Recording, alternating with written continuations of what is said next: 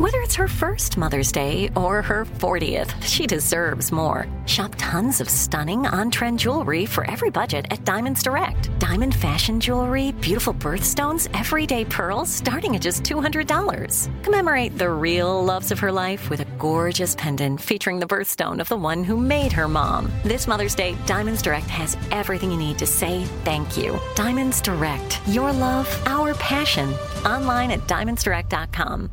Live Nation presents Concert Week. From now through May 14th, get $25 tickets to over 5,000 summer shows. That's up to 75% off a summer full of your favorite artists, like 21 Savage, Alanis Morissette, Cage the Elephant, Celeste Barber, Dierks Bentley, Janet Jackson, Meghan Trainor, Peso Pluma, Sean Paul, Sum 41, and many more. For way less. Grab your tickets now through May 14th to see all of the artists you love all summer long. For just $25 each. Visit livenation.com/concert week to buy now. That's livenation.com/concert week to buy now. When you think about the future, what kind of technology do you envision? Whatever the future holds, artificial intelligence will undoubtedly be at the heart of it all. Join Graham Class as he hosts Season 2 of Technically Speaking, an Intel podcast, and hear from the minds transforming healthcare, retail, entertainment, personal computing, and more with the help of AI. Tune in every other Tuesday and explore the latest technology that's changing our world today and creating a more accessible tomorrow. Listen to Technically Speaking, an Intel podcast on the iHeartRadio app, Apple Podcasts, or wherever you get your podcasts.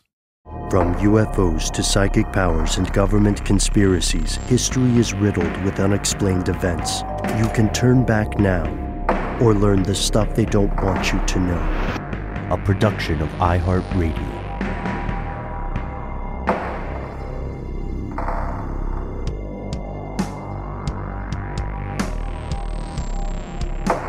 Hello, welcome back to the show. My name is Matt. My name is Noel. They call me Ben. We're joined as always with our super producer, Paul Mission Control Deckant. Most importantly, you are here, and that makes this the stuff they don't want you to know. Today, we are diving back through the decades. We're exploring an historic mystery. Originally, peek behind the curtain, we became fascinated with a strange tale of modern Americana, which we'll mention along the way here. For decades, it seems, an unknown individuals probably, would show up at a certain cemetery in Baltimore to toast a grave. But as we journeyed down that rabbit hole, we became enamored of something else, a far stranger story. The story about how that grave came to be in the first place. Today's episode, which is rife with conspiracy, is about the death of Edgar Allan Poe. Here are the facts. I mean, I don't know how much time we need to spend on it, but most people know who Edgar Allan Poe is, right? Or is it just Americans who know? Like if we have someone listening in Australia, they know who Edgar Allan Poe is. I think probably the broad strokes, the Raven and whatnot, perhaps the Telltale Heart, but maybe not the deeper cuts like the Cask of Amontillado and Mask of the Red Death. Yeah, Rue Morgue was always one of my favorites. That one's got a cool twist. Yeah, it's why Rue Morgue is why he's credited with inventing the detective genre. Mm-hmm. Not the story, just the whole idea of detectives. He also wrote there's a really creepy story about him and Arthur Gordon Pym. It's a story about a very unfortunate series of events, talking cannibalism, mutiny, shipwrecks. It's the only complete novel Poe ever wrote. And I remember reading years and years and years ago that it had eerie similarities to a real life incident that occurred, even unto the names. But the problem was that Poe could not have known about it when he was writing the book. So that's spooky. That's a different story. We do want to tell you, though, if you haven't heard of Edgar Allan Poe, he's best known as sort of a king of creepy writing. He was a poet, he was a novelist, a literary critic. He wrote a lot more than horror, but he's associated with Gothic horror. Most of all, shout out to The Simpsons, Treehouse of Horror, who did a lot for Poe's legacy when they had their send-up of The Raven, or their adaptation of The Raven. Anyway, I don't know how Edgar Allan Poe would have felt about this. if he didn't like it, he would have thought it was par for the course, because this man did not have a good life. Not really at all. No, definitely not. Had some serious demons, which likely was the kind of inspiration for a lot of his super creepy kind of nihilistic writings. Well, yeah, you have to imagine if you come into the world and within the first 2 years of your life, your father abandons your family and then your mother dies and you get shipped off to go live with somebody else. You know, you can argue like his mind is still developing. He doesn't even have certain attachments to mother and father at that time. But you can also argue some of the most important attachment occurs in that 0 to 2 years. So Sure. it's like, it just depends the type of attachment to other humans. And he wasn't able to make those early childhood attachments. He did have the skin-to-skin contact thing. Or he got that, but then he lost it, right? As soon as he got it. Yeah, because he's born on January 19th, 1809 in Boston to traveling actors, and his mother dies in 1811. He gets raised by a merchant in Richmond named John Allan, spelled the same way, probably his godfather. And I like the mention of demons because we're going to interrogate that too. And his godfather has basically adopted him, sends him off to Scotland and England, where he gets what's called a classical education, Latin, learning Greek, reading the old philosophers, learning about art and so on. He lives in that area from 1815 to 1820, and then he goes back to Richmond. Most of his life actually is him going back and forth from Richmond to other places. He's at University of Virginia for about 11 months. And then his guardian, his adoptive father, gets kind of pissed at him because Edgar decides that he likes gambling. And he gets really into gambling with his U of V bros. And his dad bails him out a couple times, but then cuts him off and says, why am I going to keep paying for this if you're just gambling more than you are studying? Fair point. So he goes home to Richmond. He says, you know what? I'm going to be a family man. I'm going to marry my childhood sweetheart, Elmira Royster, also called Sarah, I think, only to find that she has become engaged to someone else. Real kick in the pants. So he goes to Boston. Boston isn't super great to him, but it is where he publishes his first work, a collection of poems called Tamerlane and Other Poems. Don't feel bad if you haven't heard about it. A lot of people didn't, then or now. I haven't read it. I'm just going to confess. I may have read Tamerlane maybe, but I didn't read the rest of it. And there are a lot of biographical resources to dig a little deeper into this pretty tragic existence that Edgar Allan Poe endured. So feel free to do some extra reading on your own. He did come from to some degree a connected family. He had some nepotism that got him into West Point, but maybe in some kind of early manifestations of those demons, he flunked. He had a bit of a proclivity for the drink. He bummed around New York City a lot, and as you point out, it's really something that is a good way to kind of find yourself. Everyone should have a chance to, bum around New York a little bit. And just quickly talking about the nepotism, it was John Allan, again, his godfather, that has been helping him out his whole life. He was Edgar Allan Poe went into the military for a little bit and was stationed like internally within the U.S. during that part of his life. And he was like, man, I need to get out of this, dude. Send me to West Point, please. Like, get me in. I'll do anything. Just get me into West Point. And, as soon as he gets in, he's like, I don't like it. So he doesn't go to the drills or anything. He intentionally fails out. Also, the proclivity for drink, just like the idea of having some demons, very interesting to reference that. We'll see. Oh, yeah. Yeah. And just to add to that era of his life where he was in West Point is highly dramatized in the Netflix film Pale Blue Eye, where a kind of detective character, another troubled person played by Christian Bale, meets a young Edgar Allan Poe and gets wrapped up in a somewhat of a murder mystery with some occult overtones. It's not a great film, but it's interesting. And the guy that plays Poe does a pretty cool job, in my opinion. That kind of chewing that scenery. That's right. That voice is a little hard to place, man. It's that like old world Baltimore accent. It's bordering on a British accent. It's very also reminds me of that kind of Boston accent that what's his name? Crispin Glover does in the episode of Guillermo del Toro's Cabinet of Curiosity. That's a Pickman's Model, I believe. It's borderline distracting, but based on a Lovecraft story. Based on a Lovecraft story, yeah. But Poe did spend quite a lot of time as a young person, as a kid growing up in England, as we said, with John Allan. So I think that's just the nature of that era, right? Like the early immigrants, I guess, or folks that are like hearing different accents, and it sort of becomes this like regional thing that is pulling a lot from the sound of like an English accent. For sure, you're dead on, Matt. Appalachia still has you know, it's weird if you want to hear the older accents until about the 1970s or 80s. You could go into isolated hollers and hills of Appalachia, and the way people spoke would have a pretty uncanny resemblance to old English accents.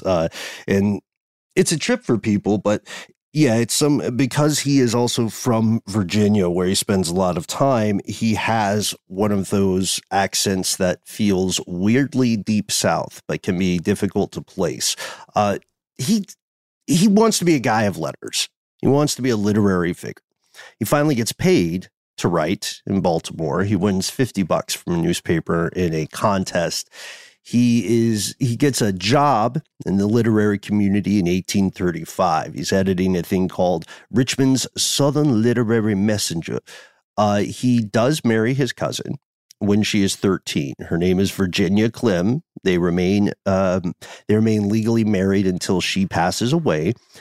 But that marriage is a whole other bag of badgers. And I've been peppering in some hints at conspiracy here. So this is one more. As we'll see, there's evidence that he did this not out of romantic inclination. While his life continued to just suck terribly at all these various points, he continually wrote a ton of stuff. And his big moment comes January 29th, just 10 days after his birthday in 1845. He gains national fame with The Raven. And would he attain that kind of fame with a single work again? Quote The Raven, nevermore. He actually, it's funny because he wrote, a lot of people made money off The Raven, and he was no different. He didn't make as much money as he probably should have, but he would talk about The Raven. He's published these essays where he tried to portray the creation of this poem as though it were the assembly, as though he were an engineer, right? And it sounds so pretentious. I've just be honest, it sounds so pretentious because there are parts where he's talking. You could see written versions of this too, where he's thinking, and in the spirit of all great poets, of course, I mechanically wanted a refrain, a return, something with a resonant sound. Through the pantheon of vowels, of course, there was the O, and so I landed on nevermore. It's really interesting. No, yeah, you're right, but it's really interesting because that's the kind of thing that I would eat up if it was somebody like teaching a class about it, but not if it was a smell my own farts kind of situation. And that's how I made the miracle of The Raven. If you don't mind, guys, really quickly, I just want to jump back to something that we just spoke about. He won $50, right, for publishing something. Just to give context, because in my mind, you think $50, what the hell? That's what he got for winning that thing? Why is that even a footnote in his life? If you do the inflation calculator, $50 in 1833 is worth $1,805 today. So that's a nice little prize money for some writing, right? $50 is still a lot for a poet today. Just going to point that out as a guy who has books of poetry. Well, I mean, remember, y'all, we were bouncing around in L.A., like in Manhattan Beach and Venice Beach area. We saw a lot of poem kind of stands, on the street. And I don't think they were charging $50. So I would say 50 is quite a good deal. I wonder for if the they poet. would. Yeah. I wonder if they would. I mean, that's a fun thing to do, but also it's probably really demanding. But it's good exercise. I've never personally done it. Maybe we could try it. I don't know. But we know that Poe was making a living. He wasn't making the most fantastic living, but he did have a job. He was getting by. On October 3rd, 1849, there's a guy named Joseph W. Walker who's going to a busy public house. A public house is a bar, basically. It's called Gunner's Hall. It's election day for the local sheriff, and Gunner's Hall is busy because, like so many places, it is functioning as a pop-up polling place. So people are showing up there to vote, which doesn't happen in the U.S. anymore. Now it's got to be like libraries and churches, right? Can you imagine people trying to vote at the local? Oh, boy. That sounds fun. You're foreshadowing again, Ben. You're foreshadowing again. Foreshadowing a bit. Yes, sir. So what happens when Walker arrives at Gunner's Hall? Well, Joseph W. Walker noticed something strange, something you wouldn't normally see. I guess you wouldn't normally see. He saw a shoddily dressed man laying in a gutter. And he thought to himself, oh, geez, well, we don't know what he thought, but that's unfortunate, right? The other thing is, the person was like, I don't know, how would you put it, guys? He was in and out of consciousness. It was like he was calling out for somebody. He was, But like almost as though, and I don't want to put too much spin on it, but almost as though something is wrong with his ability to move. Right, like an ether high or something, or maybe a disassociative state of some sort, or maybe an excess of drug consumption, whether that be alcohol or opiates, something like that. Walker is approaching Gunner's Hall, and he says, "Holy shit, that's Edgar Allan Poe."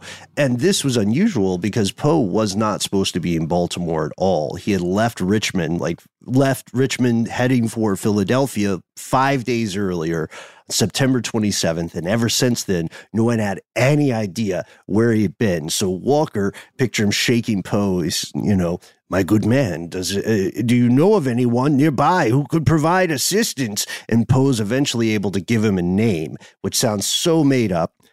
Eventually, Poe is able to kind of like semi-coherently mutter Joseph E. Snodgrass, who is a local magazine editor with some medical experience. And a fabulous last name. And Ben, I have to point out this detail that you found in the accounts of this. The description of his clothing as being a stained, faded, only because these old-timey terms give me joy, a stained, faded old bombazine coat, pantaloons of a similar character, a pair of worn-out shoes run down at the heels, and an old straw hat. A bombazine coat is like a thick, dark material made from wool mixed with cotton. So picture like Victorian morning clothes. Got it. Almost like a pea coat. Yeah. I would say so. Yeah, that's what I think of too. So he's dressed weird. And this next part sounds really strange. So we had to look in multiple places to verify this. But this is the era before cell phones. The guy says, "Hey, is there anybody nearby who can help you? Because can't stay at my house," basically, was the implication. Walker wrote a letter to this guy, Snodgrass, asking for help. So apparently he thought Poe had just fallen down on his heels, and become itinerant or something like that. Poe is carted off to an area of Washington College Hospital where there are bars on the windows. It's restricted from the rest of the hospital. It's tougher to visit there. And it's for people who are suffering from really messed up situations, maybe mental instability, maybe it's a drunk tank. It's any and all of the above. Poe never recovers from this state. He's always in the state Matt just described. He's in there for several days. He's hallucinating. He's in and out of consciousness. And the only consistent thing, according to his doctor at least, is that he keeps yelling the name Reynolds. Sometimes he's muttering it. Sometimes he's shouting it. By 5 a.m. on October 7th, he raises up, screams, and he's dead. Jeez. Yeah. That's nuts. I wonder if the Always Sunny folks named those characters after that. He just knew. He was so excited about the Always Sunny adaptation or creation centuries from now. It was his greatest work. It was still, maybe he time traveled, watched some episodes of Always Sunny, and he was just thinking about Frank and Dee and Dennis the whole time. I did not picture them showing up, and I'm glad they made it. It's his death certificate apparently lists the cause of his demise as something called phrenitis, swelling of the brain. Maybe. As we'll see, the doctor, John Joseph Moran, was not super reliable. And to this day, absolutely no one knows what the happened. Except maybe us by the end of this show. We'll see. We're going to pause for a word from our sponsor, and we'll be right back. Live Nation presents Concert Week. From now through May 14th, get $25 tickets to over 5,000 summer shows. That's up to 75% off a summer full of your favorite artists, like 21 Savage, Alanis Morissette, Cage the Elephant, Celeste Barber, Dierks Bentley, Janet Jackson, Meghan Trainor, Peso Pluma, Sean Paul, Sum 41, and many more. For way less. Grab your tickets now through May 14th to see all of the artists you love all summer long for just $25 each. Visit livenation.com/concert week to buy now. That's livenation.com/concert week to buy now. Snag a Job is where America goes to hire, with the deepest talent pool in hourly hiring. With access to over 6 million active hourly workers, Snag a Job is the all-in-one solution for hiring high-quality employees who can cover all your needs. On demand, temp to hire, part-time or full-time. You name the position. Warehouse worker, retail associate, grocery store clerk, fitness trainer, baker, stylist, bellhop, podcast producer. Yeah, Snag a Job's got a worker for that. With our easy-to-use platform, you're able to seamlessly post and fill available positions quickly with a dedicated customer support team to provide all the help you need along the way. Kind of nice knowing you have a talent pool like that in your own backyard, right? Snag a Job is the partner you need to keep your business running smoothly. So visit snagajob.com or text snag to 242424 to talk to an expert. Snagajob.com, where America goes to hire. When you think about the future, what kind of technology do you envision? Whatever the future holds, artificial intelligence will undoubtedly be at the heart of it all. Join Graham Class as he hosts Season 2 of Technically Speaking, an Intel podcast from Ruby Studio in partnership with Intel. Explore the future of technology that's rapidly evolving our world today with the help of AI. There's still so much work and research needed to fully understand the power and potential of AI, and Intel is at the forefront of implementing AI and revolutionary technology that's changing the world we live in for the better. In each episode, Graham interviews the minds transforming medicine and healthcare, retail, entertainment, personal computing, and more, while pioneering new uses for AI in these spaces. So tune in every other Tuesday and explore the latest technology that's changing our world today and creating a more accessible tomorrow. Listen to Technically Speaking, an Intel podcast on the iHeartRadio app, Apple Podcast, or wherever you get your podcasts.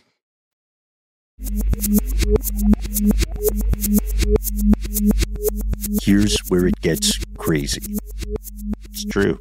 No one really knows how he died. No, He's one of the most famous, and no one knows. We've certainly got some possibilities, though.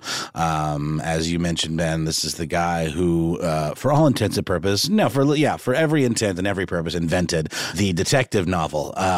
He himself was a mystery and left a mystery for history to unravel. Nearly 200 years later, we've got a handful of theories, some more credulous than others, but no, like you said, Ben, no definitive answer or proof as to what happened.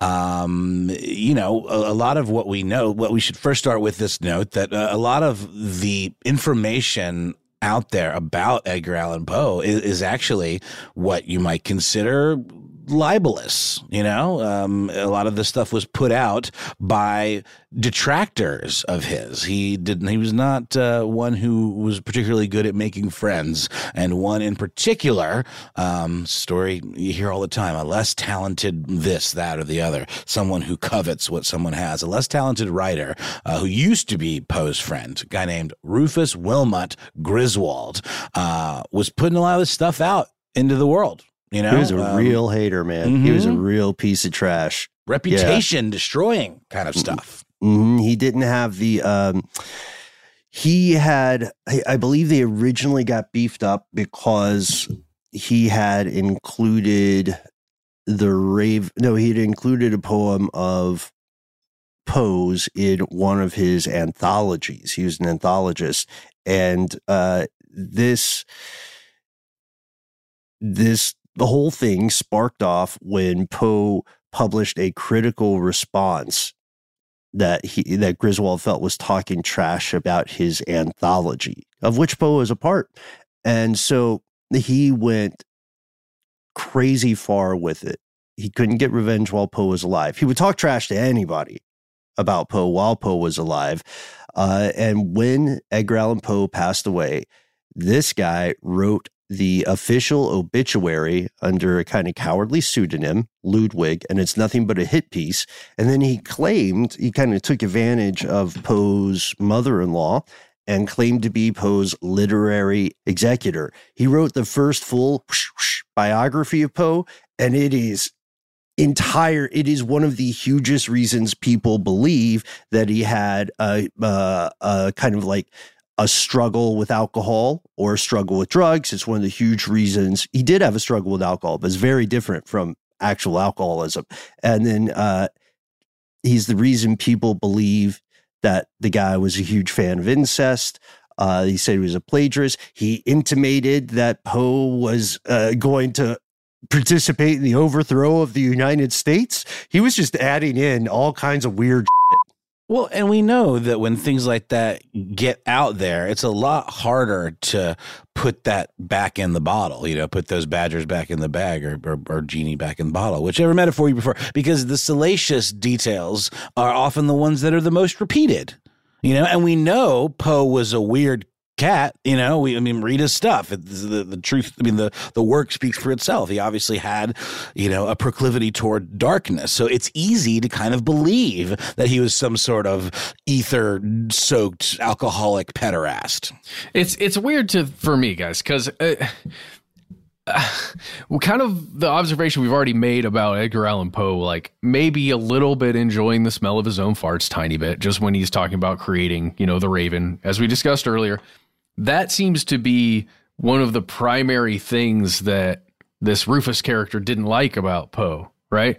Because you could go to it's Boston Public Library's website, bpl.org, read some writing by Kim Reynolds, another Reynolds, and she talks about some of the intricacies there of that relationship. And it is funny because it's like, it is just two guys who are like, oh yeah, well, yeah. Well, he doesn't seem to have been a people person necessarily, so he wasn't he was one of those folks who doesn't function at the top of American society because he is a genius and he's very talented, but he's not kissing ass, he's not networking, he doesn't tolerate kind of the credit thievery that you're sort of supposed to put up with in American society to advance socially, right? From science papers on down. So he also, it's funny though, because you're right, this seems that the pettiness was turned up to 11. And Griswold, now that Poe cannot defend himself, is just going to town and dancing on the grave. I remember one of my old professors really put this in perspective when she was talking to us about how Griswold took possession of Poe's papers, right, which are handwritten at this time, and he would literally go through them to try to prove his point. Like there's some passage, and I'm paraphrasing here, where Poe is writing, I am marrying Virginia to save her from another man, to like keep her out of an unhappy romantic marriage. So like marriage is just a parking space he's taking. He says, I do not desire her sexually. And this Griswold guy would scratch out not, and then he would publish it with Poe saying, I do ... desire her sexually. Wow. Yeah. Because that's one of the big things that you always hear is that he had like this child bride, who was the subject of. No, I know he did. But I'm saying, but what I'm saying is when it's repeated, it's kind of repeated in this like as if he was some sort of sexual predator. And based on what we're discussing here, that wasn't necessarily that wasn't the case. Well, that's the thing too. We still don't know because this all came out, like you said, the lurid headlines spread much more quickly, right? A lie is around the world twice before the truth gets up in the morning, so it does seem that there are some, at the very least, there are very serious questions about whether or not Poe deserved this image. And it seems that someone defamed his character just very well and very efficiently. And we have to remember that when we talk about the theories surrounding his death. There's already one layer of conspiracy at play. 100%. And it didn't help that Virginia Clem was his cousin. And was 13. Right. Yeah. Yeah, that didn't help. Let's go to the theory. So one of the first and for a long time the most popular is alcohol. People said, okay, Edgar Allan Poe drank himself to death. Oh, I read that first biography that came out. Also, Griswold lectured on this. He made money talking about it.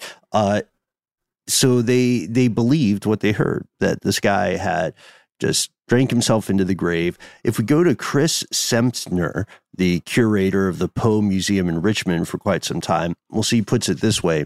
A lot of the ideas that have come up over the years have centered around the fact that Poe couldn't handle alcohol.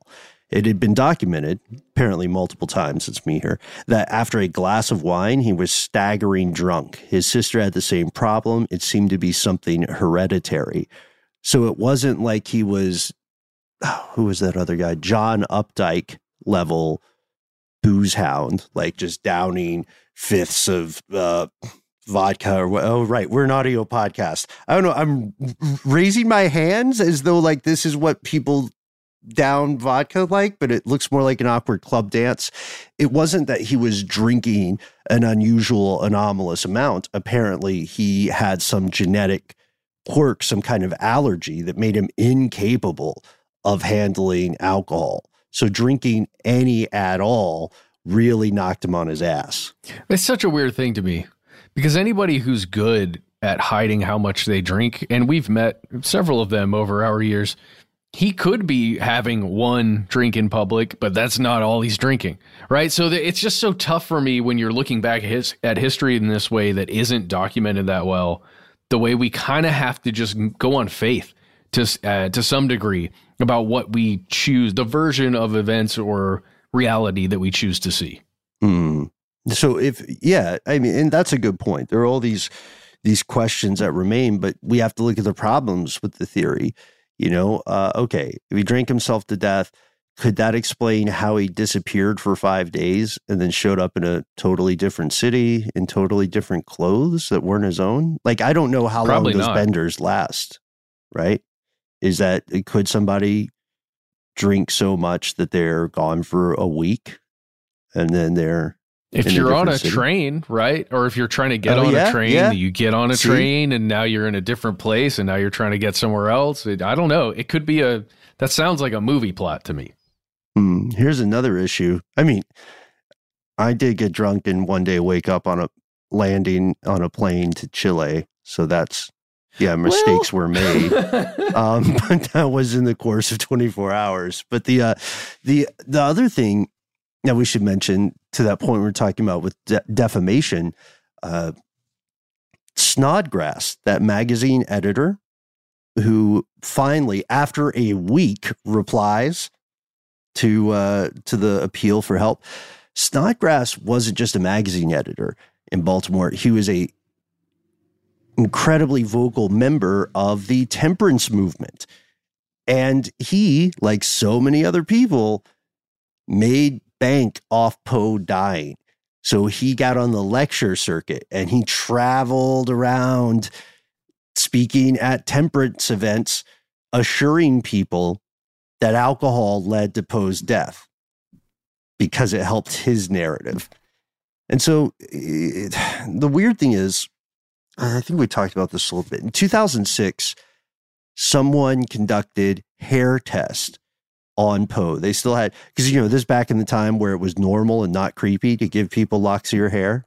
Have you guys ever done that? Did you ever give someone a lock of your hair? No. Noel's face responding to that. That was great. Yeah. No. I remember the first time we got a Manscaped sponsorship. No, never mind.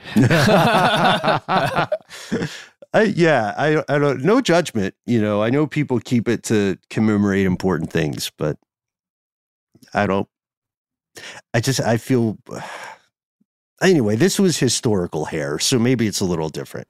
They conducted these hair tests, and it seems that Poe had kept, it caused them to think that Poe had kept a vow of sobriety for some time, long enough for it to affect, the levels of chemicals you would find in his hair. Of course, this being the 1800s, as we'll see, the level of mercury and heavy metals were much higher for everybody, basically.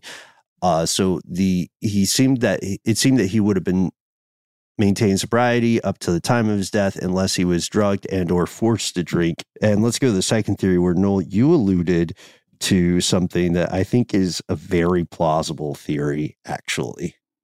Oh, yeah.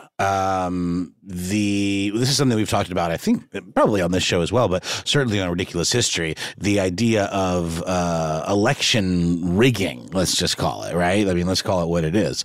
Various forms of it, stuffing ballot boxes, intimidation of voters, asking people to, forcing people perhaps at gunpoint or, club point, I guess, to vote multiple times before it was, a lot harder to commit that level of voter fraud. But there was a practice in the 19th century wherein gangs of folks, associated with a certain political campaign, likely for pay, would round people up and ply them with booze, literally force them to drink. Right. In order to kind of loosen them up a little bit and then have them vote multiple times while also this is kind of silly sounding, but it's really messed up. If you think about someone that's been essentially drugged and then forced to wear various disguises and then going back to the ballot box, under the guise of a new person, of a new identity. In Baltimore in particular, this was a huge problem. Well, what did we talk about was going on at the place where Poe was found? Voting for the sheriff. Mm-hmm. So there's also the argument that Gunners Hall in particular was a hotbed of this activity. And like you said, Nolan, super common in Baltimore. The fact that Poe was found delirious on election day, then it starts to look like we're making a lunchable stack of coincidence. Right. Yeah. I really love the fact that you point out something that I wasn't aware of. And I'm interested in seeing maybe where there's some corroborating sources on this. We know that that's a little bit tricky sometimes for Poe.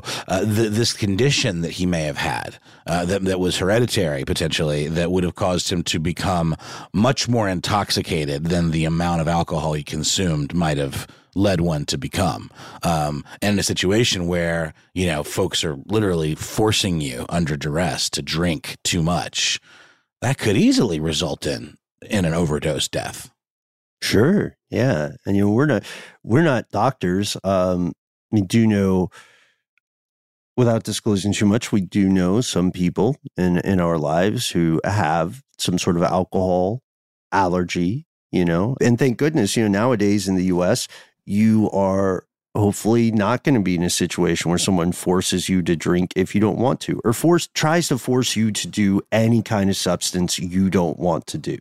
If you were in that situation, as sanctimonious as it might sound, just remove yourself from it, because anybody's trying to push you in that direction, they don't have your best interest at heart. No, they're either after something nefarious, they're trying to manipulate you, or it's just a product of their own insecurity, and they don't want to like be the only one getting messed up. It's not for your benefit. Right. And hey, if you're afraid, if you've got FOMO of missing out, I guarantee you some of the best house parties I've ever been to are when I was the DD, because when I was driving folks home, that's when it all came out. Some of it being puke, but live and learn.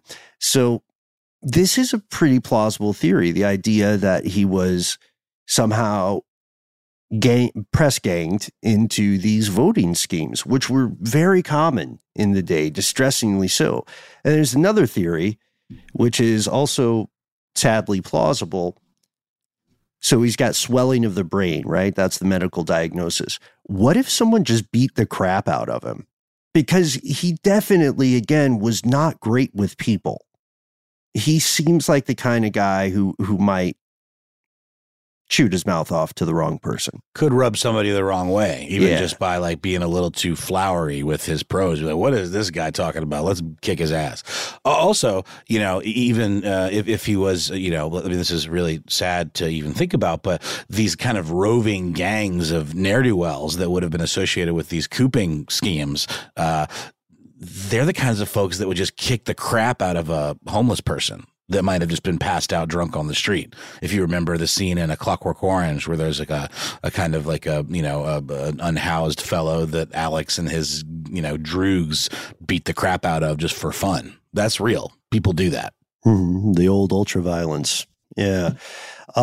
It's quite possible that he was beaten to the point where he received a traumatic brain injury and died as a result. That's another reason why most of the people who have experience in martial arts or professional fighting will do everything they can to stay out of a physical altercation, because it's very easy to accidentally get someone in a situation where they hit their head with permanent and or fatal damage. Heads are fragile, man.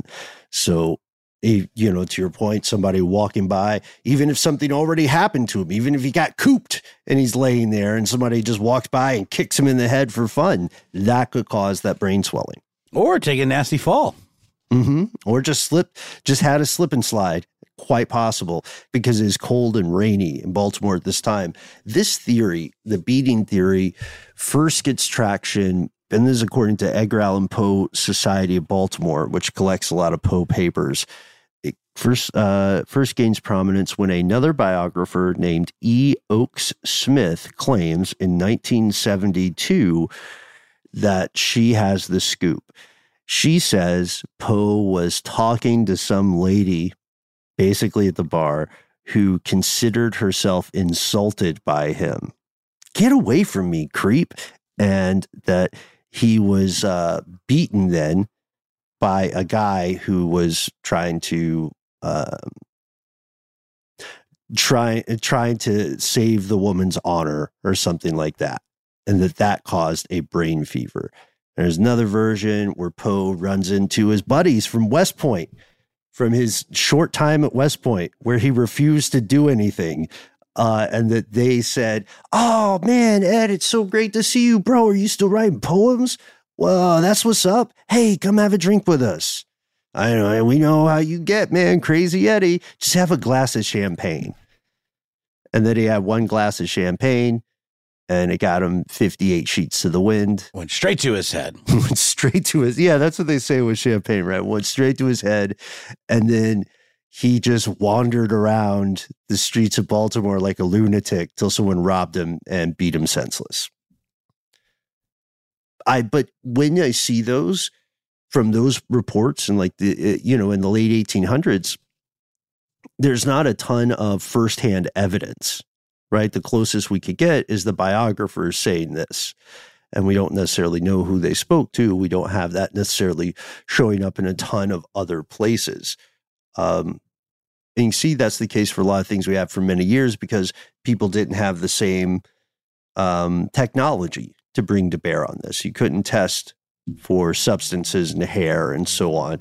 So people were doing the best they could, just like detectives in detective novels, they were trying to solve the crime with a minimum amount of clues. And that's why we have a lot of theories that were popular for a while that are kind of discredited now. So, Ben, there was a point that you made earlier about hair tests in 2006, right? Mm-hmm. Showing that Poe was largely sober, right? Yeah, that's the argument. So the study was funded by Alliance Atlantis, an outfit out of Toronto, and they were producing a series called Dead Man's Tales that was going to go on the Discovery Channel, Discovery Health. So they had legit folks out of DC test these samples, and most of what they were finding regarded heavy metals. But it appears that the hair test itself showed that, yeah, he wasn't a raging booze hound either. And the heavy metal thing is interesting because I believe all of those levels were within limits that would not have been life-threatening. And we know, back in those days, there were heavy metals that were used in manufacturing processes that were, kind of people were just exposed to them a little more often, like felt in hats and stuff like that. Yeah. That's one of those. Mercury, rather. Right. Mercury being used to treat felt in hats. Yeah, that's one of the theories that was in the running for a while was heavy metal poisoning. And it's kind of sad to look back, especially that hair test, and realize that Poe had highly elevated levels of certain heavy metals, but so did everyone else. Arsenic, mercury, you name it. The thing is, in mercury in particular, Poe did not have the levels that would be associated with mercury poisoning. He just had too much mercury. But wasn't that a thing, though? I mean, the whole expression "mad as a hatter," like yes, it wouldn't kill you, but it would maybe make you a little off, right? Yes, yeah, that is true. That was part of the danger. And then other people, they were working with limited information. It's not a ding on them. There were people who say maybe he had carbon monoxide poisoning because that's dangerous, and they used coal gas to light things indoors. This doesn't seem likely for some pretty basic reasons, right? Everybody else is in the room. Nobody else is outside semi-conscious, right? What was he just huffing the lamp? Was he like, hey guys, I don't really drink, but let me snarf on this. I like to party. I doubt it. I just have a question. Like, I really did believe that, that Poe was some kind of opium addicted alcoholic. And I understand why now. It's because of a lot of these accounts, from this Ludwig fellow, but he was not at all. He didn't dabble in any kinds of drugs and then the alcohol stuff really is just kind of, this is the information we have. Well, we have to be careful with with our sources too, because the Edgar Allan Poe Society of Baltimore, which has amassed many, many of these papers, they might have a horse in the race, you know what I mean? But according to the correspondence that we can see, he tried laudanum under the advice of a doctor in like a couple of one or two isolated incidents, and he didn't vibe with it. Apparently, I think maybe I guess it makes sense though, because we think of writers of that time doing just on the stuff, right, and writing poetry especially. So. I feel like such a sucker. This is really important and educational for me, and I'm sure some listeners out there were in the same boat. Thanks for digging all this stuff up, Ben. We have to be honest, though, because we may be falling into the grips of apologist. Oof, that was a rough one. Get it? Yeah, apologist? I'm here for it. Apologist? Oh, yeah. I got it. Now it just sounds like a weird accent. All right. But yeah, so that original conspiracy distorts stuff. Then another discredited thing is the flu. Poe hadn't been feeling well, right? So we know he went to a doctor before he left for Richmond. Yeah. Well, at least according to what we know about his wife's statements at the time, he was, he had the clear signs of somebody with a flu. He had a weak pulse, right? At least when she was feeling him and he was around her before he left. And also he had a fever. I mean, that's pretty clear. If you're super warm to the touch, you might You just needed more cowbell, that out. Just That's fix it. that fever. Yeah. That is it. But then you're traveling. Everybody knows when you've got the flu, you need to get in bed ASAP. That's it. Well, I mean, not only because you're going to get everybody else sick, you get everybody else the flu. Come on now. You can't be traveling in the rain. You picture Poe as this weedy, pale, little sickly man. That's how he's depicted, in illustrations, and as just being. I mean, he was, a sort of prone to ill health, wasn't he? Is that not true either? I just don't know what to believe. Well, you got to look at the daguerreotype. You got to look at the daguerreotypes. It's all about the daguerreotypes. What we need is a Law and Order spinoff. Let's get some propaganda set in the 1800s and have them investigate these weird deaths. We also need to take an ad break, I think. Oh, okay. But let's say at least the doctor told him, hey, maybe don't travel with the flu, pal. Yeah. And I was laughing too because I thought you said, you know what you got to do? I thought you were about to say, you know what you got to do when you get the flu? You got to hop on the train. Mm-hmm. Yeah. Gotta hit the road. The train to Wellsville, baby. And ride it till 2 a.m. in the morning when you ride. Sorry. No, I don't want anything from the sandwich cart, but please come closer. I'd like to cough on it. Oh, but the doctor told him not to go. He could have gotten super sick from that travel, from the weather, from the temperatures out there, and all the other things. Could have caught something else on top of the flu while traveling with all those people. That could be it, right? You can get hallucinations from that stuff, being in that fugue state we talked about. No question. You can get hallucinations from just being dehydrated, I mean, no question. You hear about people being in the desert or whatever and being dehydrated and sun worn and then having all kinds of visions and all of that. So there's no question. There's certain things that could cause you to actually see things that aren't there. Absolutely. Well, let's call that theory, though, the flu theory, a bit of a long shot, and take a look at a few other things after a word from our sponsors. Live Nation presents Concert Week. From now through May 14th, get $25 tickets to over 5,000 summer shows. That's up to 75% off a summer full of your favorite artists, like 21 Savage, Alanis Morissette, Cage the Elephant, Celeste Barber, Dierks Bentley, Janet Jackson, Meghan Trainor, Peso Pluma, Sean Paul, Sum 41, and many more. For way less. Grab your tickets now through May 14th to see all of the artists you love all summer long. For just $25 each. Visit livenation.com/concert week to buy now. That's livenation.com/concert week to buy now. Snag a Job is where America goes to hire, with the deepest talent pool in hourly hiring. With access to over 6 million active hourly workers, Snag a Job is the all-in-one solution for hiring high-quality employees who can cover all your needs. On demand, temp to hire, part-time or full-time. You name the position. Warehouse worker, retail associate, grocery store clerk, fitness trainer, baker, stylist, bellhop, podcast producer. Yeah, Snag a Job's got a worker for that. With our easy-to-use platform, you're able to seamlessly post and fill available positions quickly with a dedicated customer support team to provide all the help you need along the way. Kind of nice knowing you have a talent pool like that in your own backyard, right? Snag a Job is the partner you need to keep your business running smoothly. So visit snagajob.com or text snag to 242424 to talk to an expert. Snagajob.com, where America goes to hire.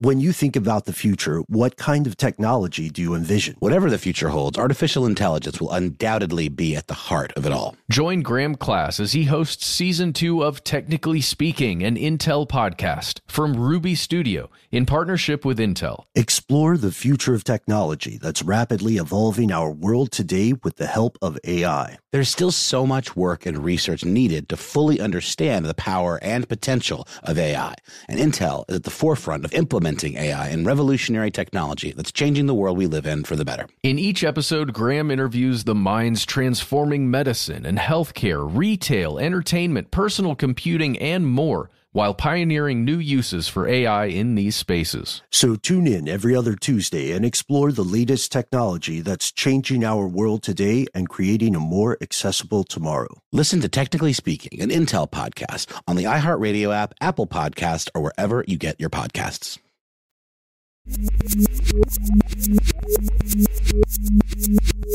And we're back. We've mentioned the idea of swelling of the brain in the unfortunate case of the passing, the demise of Edgar Allan Poe. We have talked about how that could have been the result of him receiving a vicious beating. But what if it wasn't a beating or a drugging, or a sensitive system reacting poorly to too much alcohol? What if it was something else, a more sinister, laying in wait? Well, a ticking time bomb of cancer. We know that sometime before his final trip, another physician had diagnosed him at one point with, quote, lesions on the brain. Of course, this is before the days of MRIs and CAT scans and so on, so they can't see into the brain.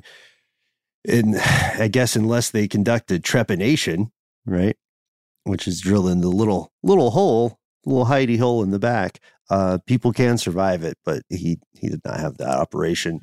There's a weird thing that happens. Like a lot of writers, he becomes famous after his death. He's posthumously appreciated. Fast forward 26 years after he's buried, the town says, we decided that we like him. We are going to put a statue of him in the graveyard, and we're going to also exhume his remains and move them closer, because he was buried in a not great part of the graveyard. Now that he's not around all the time, weirding up the joint, we'll remember him fondly. A little revisionist history there. Yeah, now that we just have to deal with the idea of him instead of the actual person, he's aces. So the problem is decay is a brutal, constant beast. So his coffin's very fragile. As people are trying to move it, the story goes, it fell apart. It coffin flopped. Oh, God. They're trying to say Coffin Flop's not a show, Ben. They're trying to say Coffin Flop's not a show. It's just body after body. They don't got no souls. They don't. Busting through wood. Sorry. I can't wait for the new season. We got to keep it all. Can't wait for the new season. So this is it's pretty soon now, right? It's like end of this month. Season 3 is on the way. So there's definitely a coffin flop situation. According to this story, Poe's corpse is, not going to survive 20 plus years of decay very well. And a worker notices one weird thing in his skull. He says there's a mass rolling inside. Newspapers claim the clump was Poe's brain. That's rude. It was shriveled, but still around after 3 decades in the dirt. Yeah, I don't think so. Wouldn't it decay the same it as would rot the other to nothing, parts of the to body? squish, to goo. As so as snow. Yeah, the human brain is one of the first components to rot completely after death. Because it's soft and wet, right? I mean, those parts go away quick. Yeah. So there's what newspaper of note was printing this flip-flap? Right. That's what I want to know. Right. The Brain Pan Quarterly. Fake news, I say. Fake news, agreed. So say we all. But something was found, right? Inside his skull? We don't have it. We don't know. It would change the conversation if someone had physical possession of that mass, but apparently this worker didn't have the juice or the inclination to say, hang on, before we honor this great writer, let me get my fingers up at this cranium. I feel like I can dig something out of here. Respectfully, guys, respectfully. Is the idea that it would maybe, okay, we know it wasn't his shriveled brain, but like a tumor is also made of tissue. It's just malignant tissue that grows out of control. It's not like special or, lasts longer or something, right? Right. Yeah. So this is where a novelist named Matthew Pearl comes into play. Matthew Pearl is writing a novel about Poe. He gets really interested in this aspect, and he speaks to a pathologist. I can't remember the name, but he speaks to this pathologist and he says, well, we know this thing in the skull couldn't have been a brain 30 years later but could it be a tumor? And the pathologist said, yeah, because under the right circumstances, tumors can calcify into hard masses. Interesting. I didn't know that. Okay. Well, there you go. So that could explain the erratic behavior. That could explain some of the difficulties with cognition. But again, it takes a bridge of assumptions to reach that, right? Yeah. But it's like the movie Phenomenon, but in the opposite direction. Yes. Instead of miracles, he's writing poetry. Yeah, but like I mean, like John Travolta's Phenomenon. No, not to be confused. There's another movie with a similar title. I also like Phenomenon and Powder came out at the same time, and they're very similar plots. But one of them was written by a pedophile, and the other one has John Travolta in it. The Powder guy who also did the Jeepers Creepers movies, whose name is escaping me, was a convicted. Sex predator. Jeez, it's a thing. That's why we can't have nice things. But John Travolta also has a litany of sexual assault accusations. Allegations. That's very true. It's very true. Just don't meet your heroes. If okay. Anyway, my question to you, Ben, though, is or to both of you fellas is: can't brain lesions form over time and even perhaps be responsible for weird directions and creativity? It can. It can happen, but it's a lot like it's like winning a lottery. Because you can read cases where someone has received an injury, and like the most extreme comic book version of it would be called acquired savant syndrome, if you've heard of that. Someone has a really profound injury, and all of a sudden they emerge from this traumatic brain injury or this illness with a weird newfound skill. Like now I'm an amazing painter, or now, holy crap, I can play the glockenspiel like nobody's business. Now, it is rare. I guess we should say those people still don't necessarily have the best lives, because a traumatic brain injury comes with a lot of, trauma on the side.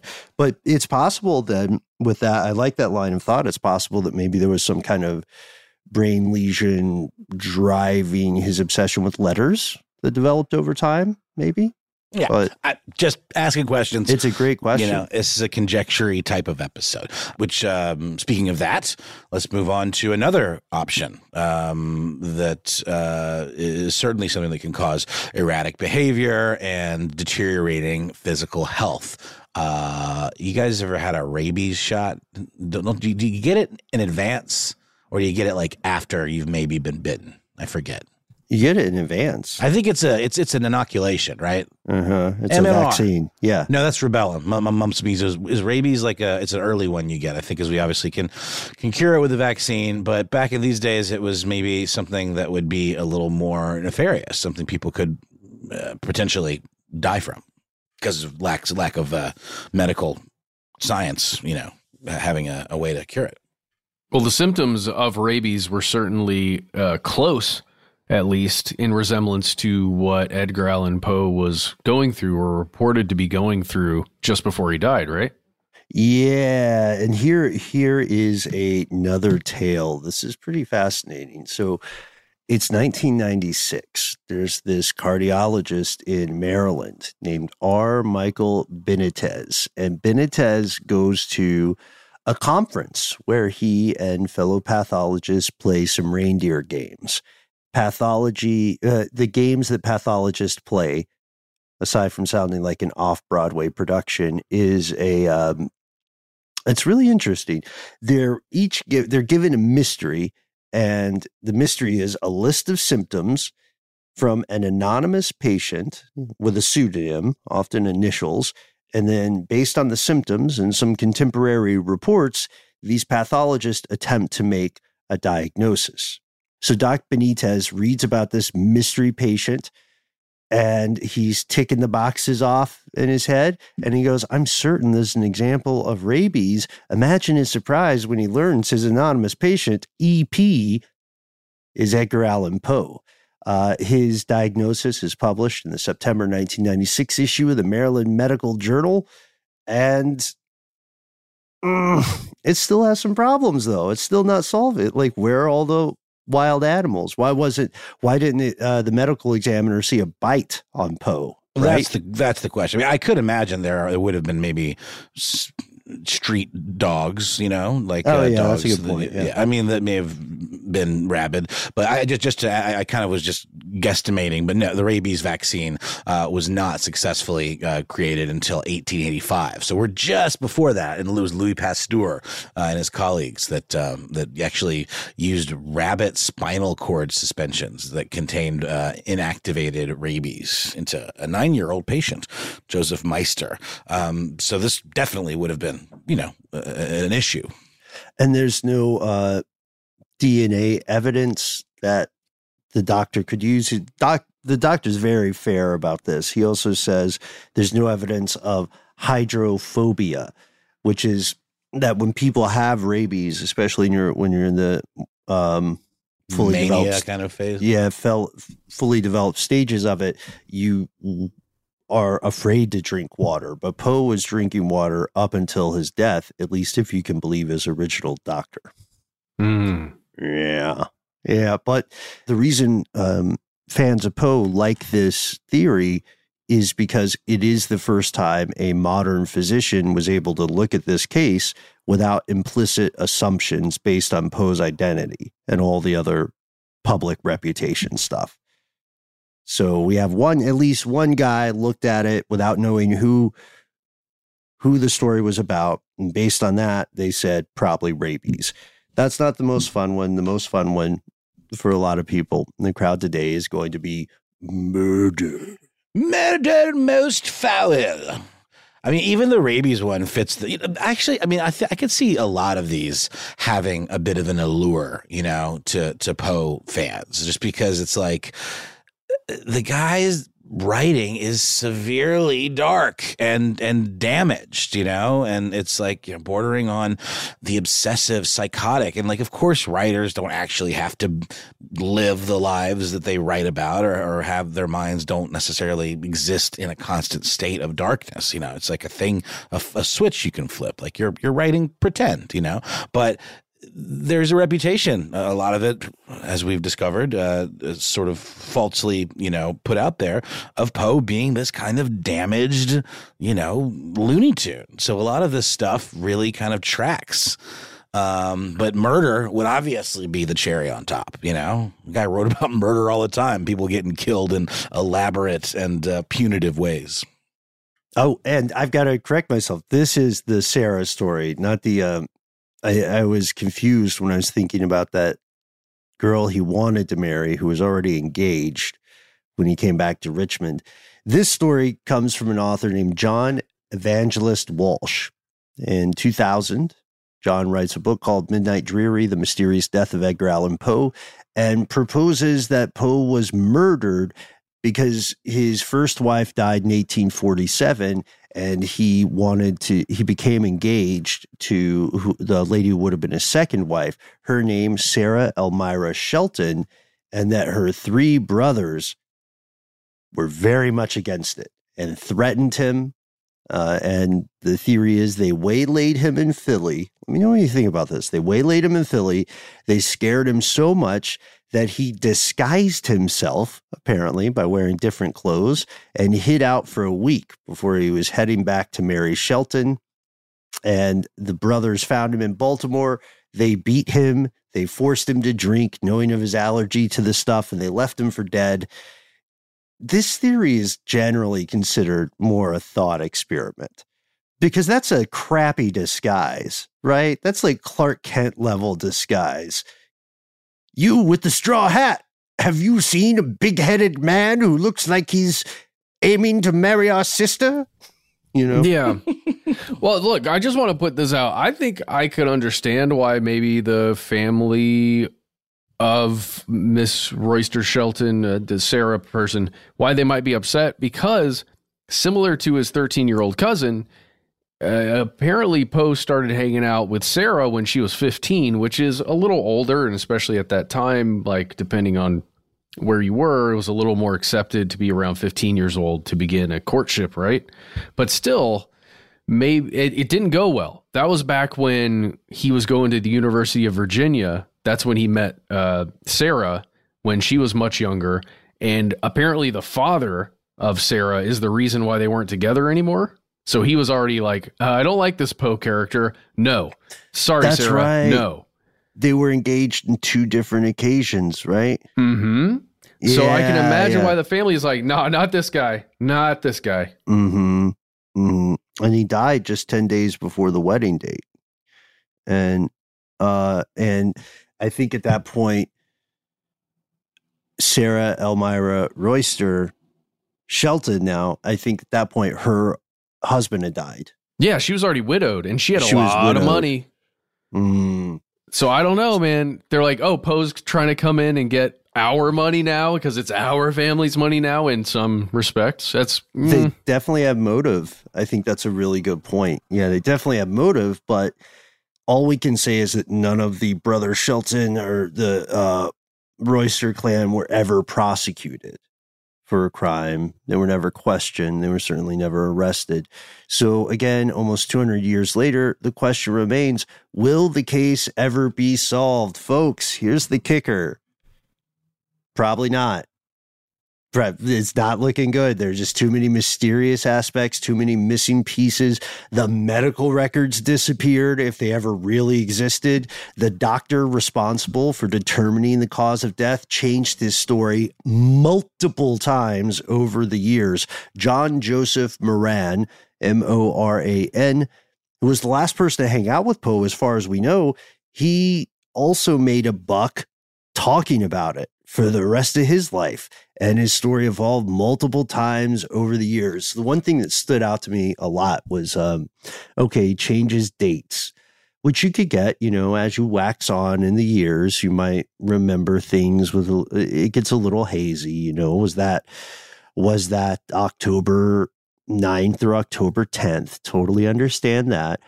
Sometimes he said Poe arrived at the hospital on October 3rd at 5, sometimes the next day at 9 p.m., and then sometimes he said he arrived at October 7th at 10 o'clock in the afternoon, whatever the hell that means. 10 o'clock in the afternoon, I arrive places at that time all the time. What do you live in Seuss world? What kind of magic Harry Potter stuff is this? But yeah, 10 o'clock in the afternoon. I mean, maybe we just don't know, the idioms of the day or whatever. Right? If it was afternoon and it was 10 o'clock, that would be 10 p.m. You're right. I'm being unfair. I'm confused by it too, Ben. I'm just saying, I don't know. You're right, though. It's afternoon. It is afternoon. He just had one of those weird, technically the truth kind of understandings of the world. It was 11:58 p.m. in the afternoon. Yeah. So, okay. Anyway, this doctor did seem to keep changing, rewriting the story up until he himself died in 1885. He was 65 years old. At this point, no one can find Edgar Allan Poe's death certificate. We just have accounts about what it said. And most of us are still laboring under the poison spread by that old enemy, Wilmot Griswold, who conspired against him so effectively. This is a conspiracy that worked. Unless you are a person who has insider information, unless you're maybe that mysterious Poe toaster. Let's end it there. What is the Poe toaster? Let's set us on this weird journey. It's a novelty toaster in the shape of Edgar Allan Poe's head. Yep, that's it. That's all you need to know. No, it's a mysterious group of people that toast the grave of Edgar Allan Poe, and nobody really knows who they are, right? Yeah, they used to. They stopped recently, I think. But they would go up they would show up an anniversary and they would toast to him, and generally the people who watched this happen were very respectful. It just became a cool tradition. I think only a few times did someone try to figure out the identity of this person. It appeared to be a male, at least the first one. They might have passed it down to their children. But if you were the Poe toaster, let us know. Let us know also what you think about these theories. It really is unsolved. Maybe there's a piece of evidence out there that can prove which of these conspiracies is true. And then, let us know your favorite creepy Poe facts. Yes, please. Oh, yes, by all means, let us know. You can find us on the internet where we are Conspiracy Stuff on YouTube, Twitter, and Facebook, where we also have our Here's Where It Gets Crazy Facebook group on Instagram and TikTok. We're Conspiracy Stuff Show. If you'd like to give us a call, our number is 1-833-STDWYTK. It's a voicemail system. When you call in, please leave your name in a cool nickname kind of fashion, not your real name. You've got 3 minutes, say whatever you'd like. If you'd like to say more than that, why not instead send us a good old-fashioned email? We are conspiracy@iheartradio.com.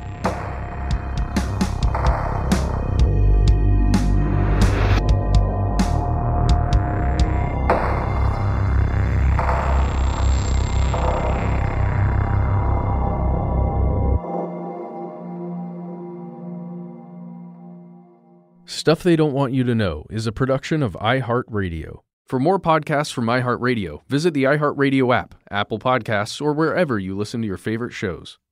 Live Nation presents Concert Week. From now through May 14th, get $25 tickets to over 5,000 summer shows. That's up to 75% off a summer full of your favorite artists, like 21 Savage, Alanis Morissette, Cage the Elephant, Celeste Barber, Dierks Bentley, Janet Jackson, Meghan Trainor, Peso Pluma, Sean Paul, Sum 41, and many more. for way less. Grab your tickets now through May 14th to see all of the artists you love all summer long. For just $25 each. Visit livenation.com/Concert Week to buy now. That's livenation.com/Concert Week to buy now. Attention, true crime enthusiast. Searching for a way to unwind after diving deep into the mysteries that keep you up at night? Look no further. Introducing Lazarus Naturals, your trusted companion for CBD relief. With a commitment to transparency, Lazarus Naturals oversees every step from farm to doorstep, ensuring purity and quality you can trust. Visit LazarusNaturals.com today and discover how CBD can help you decompress and recharge for your next investigation. That's LazarusNaturals.com. Lazarus Naturals, your partner in unraveling the mysteries of true crime. Not available in Idaho, Iowa, or South Dakota. From BBC Radio 4, Britain's biggest paranormal podcast is going on a road trip. I thought in that moment, oh my God, we've summoned something from this board. This is Uncanny USA. He says, somebody's in the house, and I screamed. Listen to Uncanny USA wherever you get your BBC podcasts, if you dare.